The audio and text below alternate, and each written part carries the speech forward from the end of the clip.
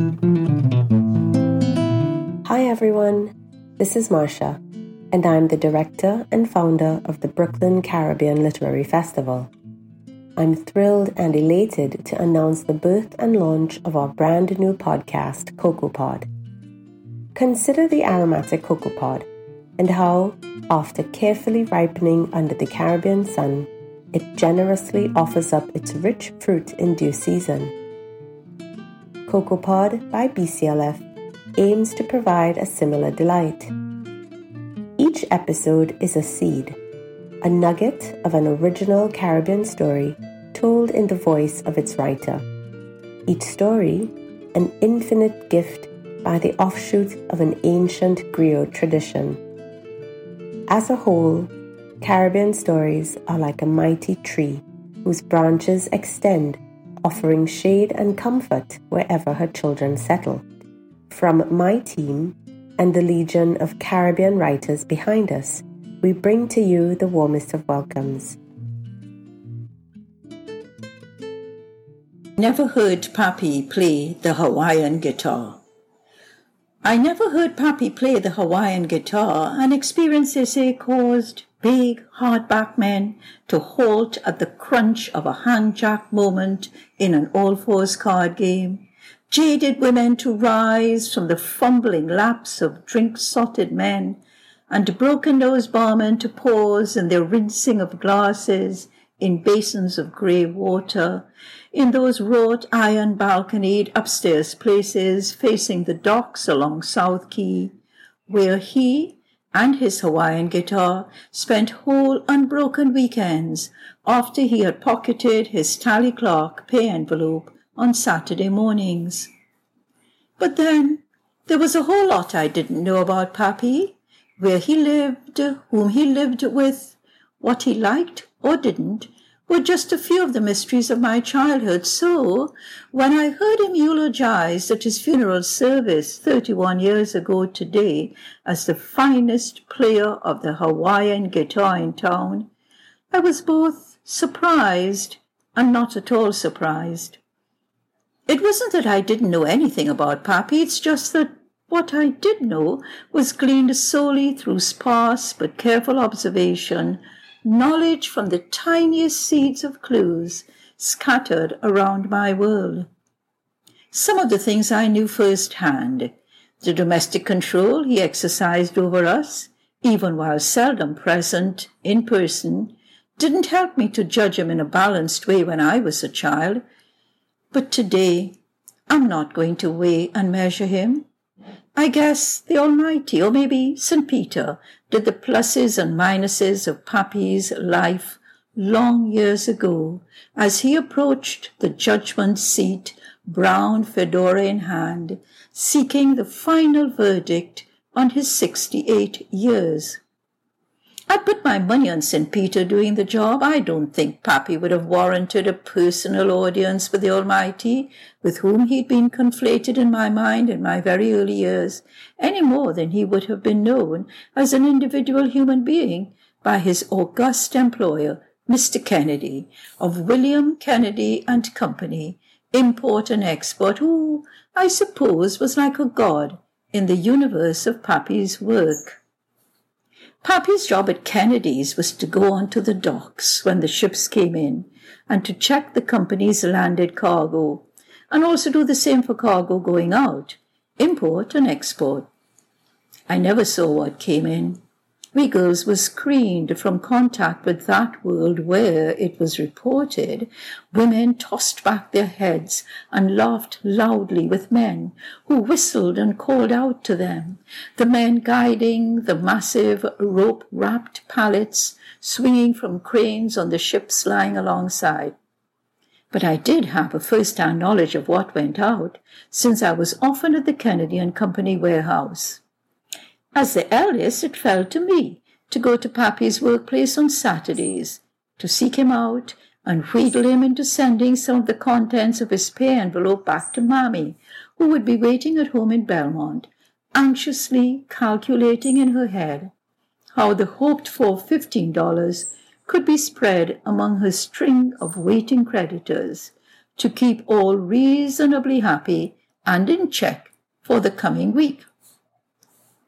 Dressed up in last Easter's church dress, I boarded the bus as it moved sedately through quiet residential Belmont and disembarked in Lower Charlotte Street, just where the bus puttered to a crawl, edging its cautious way through the Central Market's overflow of vendors, their fruit and vegetables, fish and flesh, the perfume of ripe pineapple and the stench of hot animal blood mingling in a single intake of breath.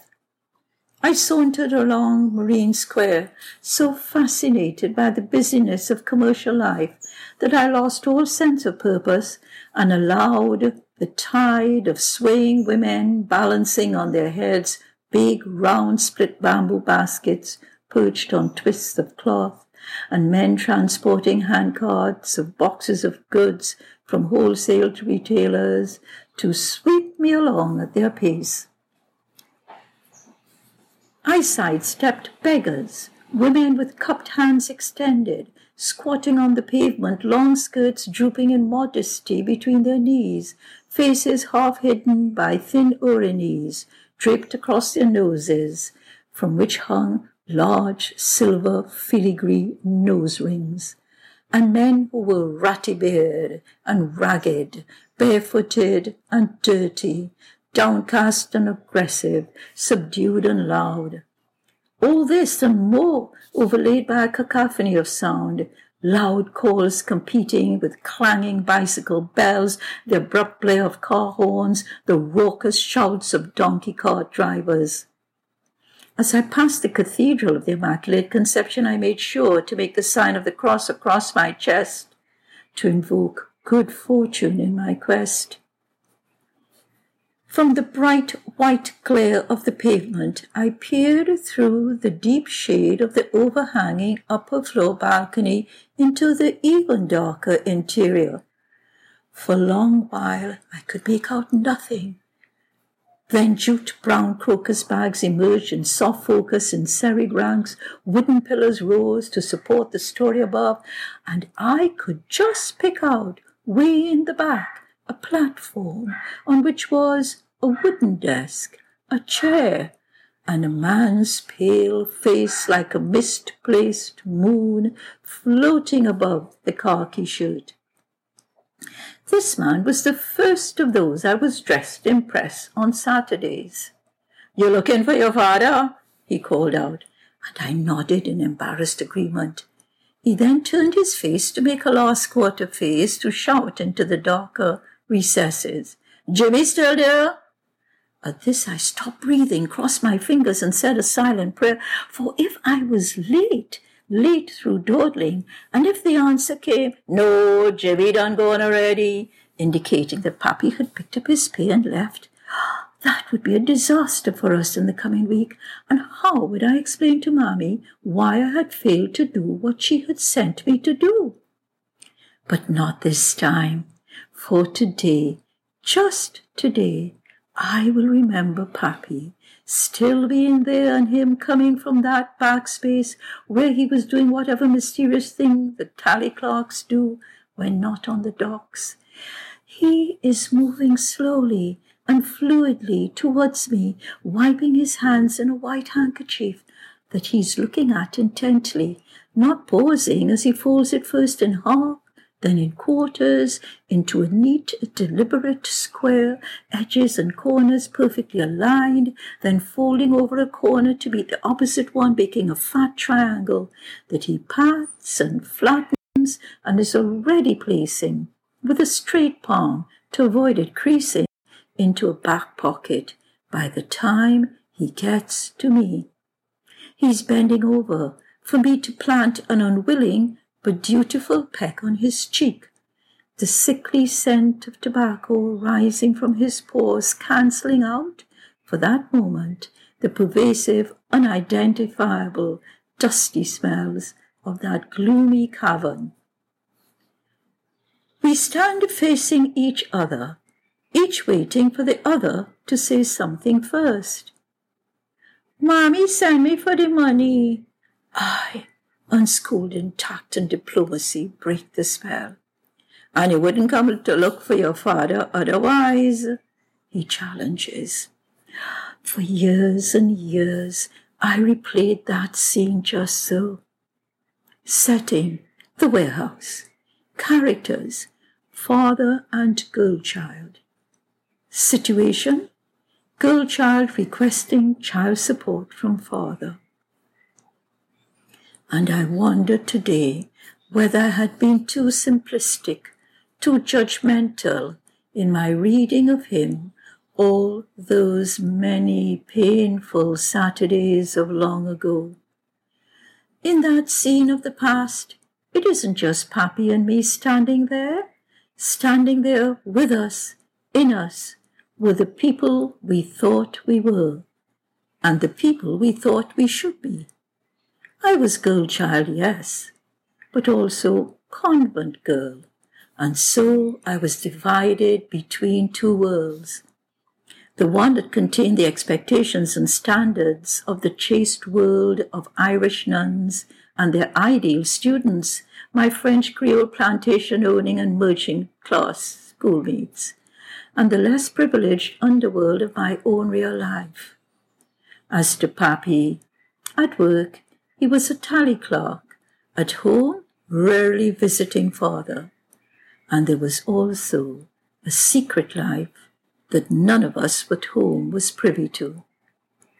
Now I see that when Pappy and I encountered each other on Saturday mornings, we were in the gladiatorial arena of malehood in the mid-20th century, when role models were Jack Palance, Humphrey Bogart, and John Wayne. So when Pappy was walking towards me, he was walking towards a camera from long shot. He had a role to play, that while moving to a tight close-up, he was trying to show that he is man. He is man, to be recognized as such by a visible and invisible audience, and maybe above all, by himself. But back then, as I stood within the warehouse of William H. Kennedy and Sons Marine Square, Port of Spain, I understood nothing, only that my mother had sent me to my father, and I was being deflected by his challenge, that I wouldn't come to see him if it were not to get money from him.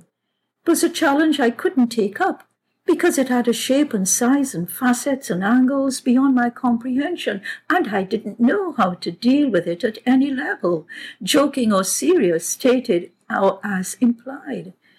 I hung my head, ashamed that it was indeed so, that I wouldn't come to look for my father unless I'd been sent for money, and that he had drawn that shameful ingratitude of mine and of the whole tribe of us dependents to the attention of his watching and listening audience of fellow men, who themselves had women and children to contend with.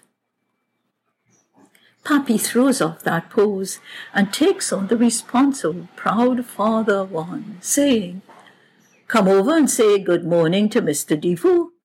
That is the Moonface's name, Manuel Defoe, and he's intent on spiking squares and rectangles of paper to a board of protruding nails behind his desk. I say, "Good morning, Mr. Defoe," and he, pausing in his rhythmic paper spiking, says, "So what happened? You get too big to call me Uncle Manny now. Come and give me a kiss, child."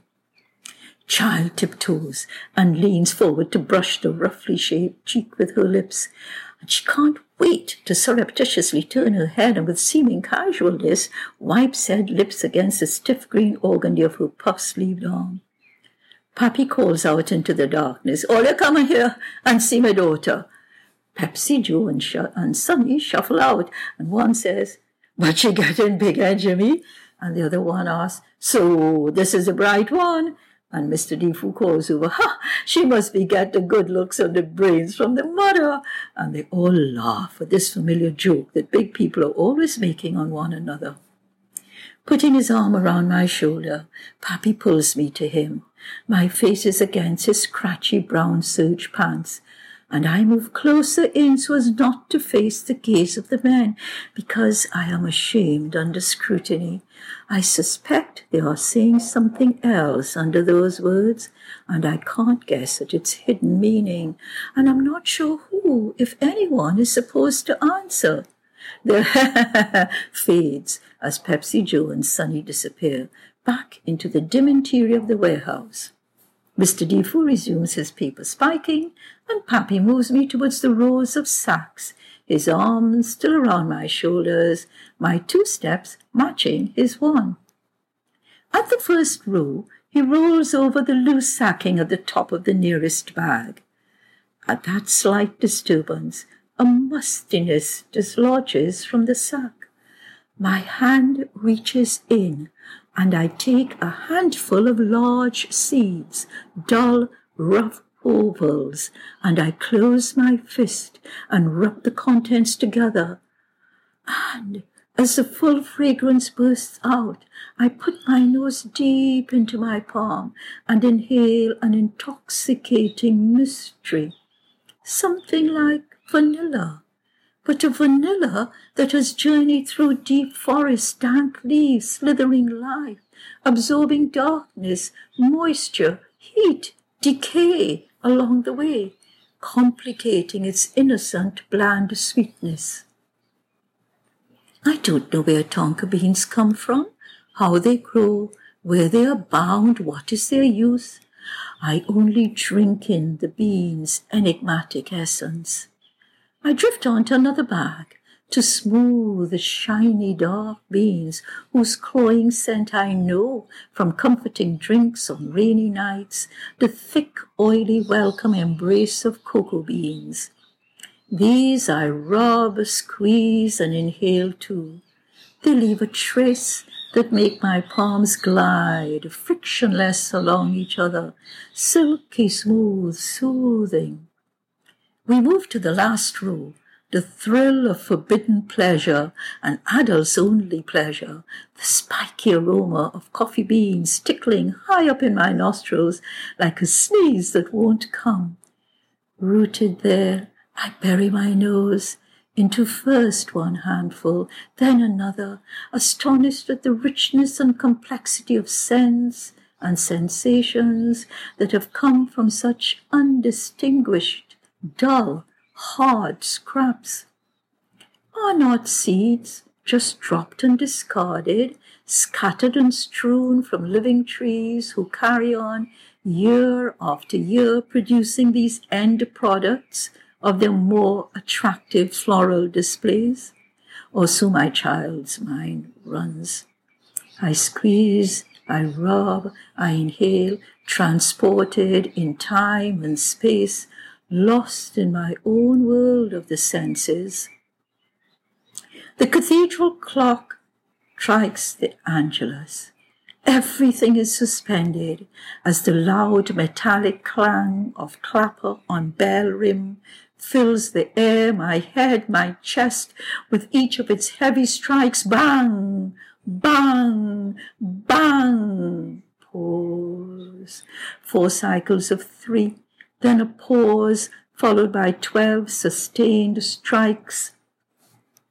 The sound lingers, vibrating the air and the ear for long moments after, and as it fades, it is as if a spell has been broken and the true world has been revealed. Everything springs to life in a changed direction. The bells signal the end of the working week for Pappy and for everyone else in town, and I am jolted back to Saturday in the Kennedy and Sons warehouse. Pappy is anxious to go, to meet up with the boys, to start his other life, free from duty to work and family. And I must get back home to Mommy. We stand there together, he wanting to rush away, I wanting to detain him, for I have not yet got what I came for. But I cannot ask again. Pappy has just treated me to a little distraction for my enjoyment, and I cannot bring myself to be crude and remind him of what I really came for. He gives every appearance of having forgotten why I am there. He glances at his watch. I look down at the grimy cement floor. My palms are sweating with the fear that he has indeed forgotten, and I will have to say it aloud again, will have to say that I have come to visit him, my father, only to get money. Pepsi, Joe, and Sonny come out of the darkness and go towards the long, stout, heavy wooden bar that slot into the iron brackets when they close the wide front doors, barricading us inside. They look towards Pappy and me, waiting. Pappy now seems to remember the purpose of my visit. Standing an arm's length from me, he draws from a back pocket a worn leather wallet, and he extracts one by one, drawing out each note into a symphony. A $5 bill. Pause. Another $5 bill. Longer pause. And finally, with a flourish to the mute crash of cymbals from the soundtrack, a third $5 bill. He fans the 3 bills out, a gambler with a royal flush, and with the faintest of nods indicates that I should put my palm out, into which 1, 2, 3 $5 bills are placed flat and then folded, my hot, damp fingers folded by his cool, dry ones, over the limp, many times used paper. I untie my handkerchief, place the notes in the middle, tie all in a double knot, and loop one loose end through my waistband, knotting it securely in place. He bends his head for my parting cheek peck. I deliver, then turn and run out of the doorway, leaving my father until another Saturday.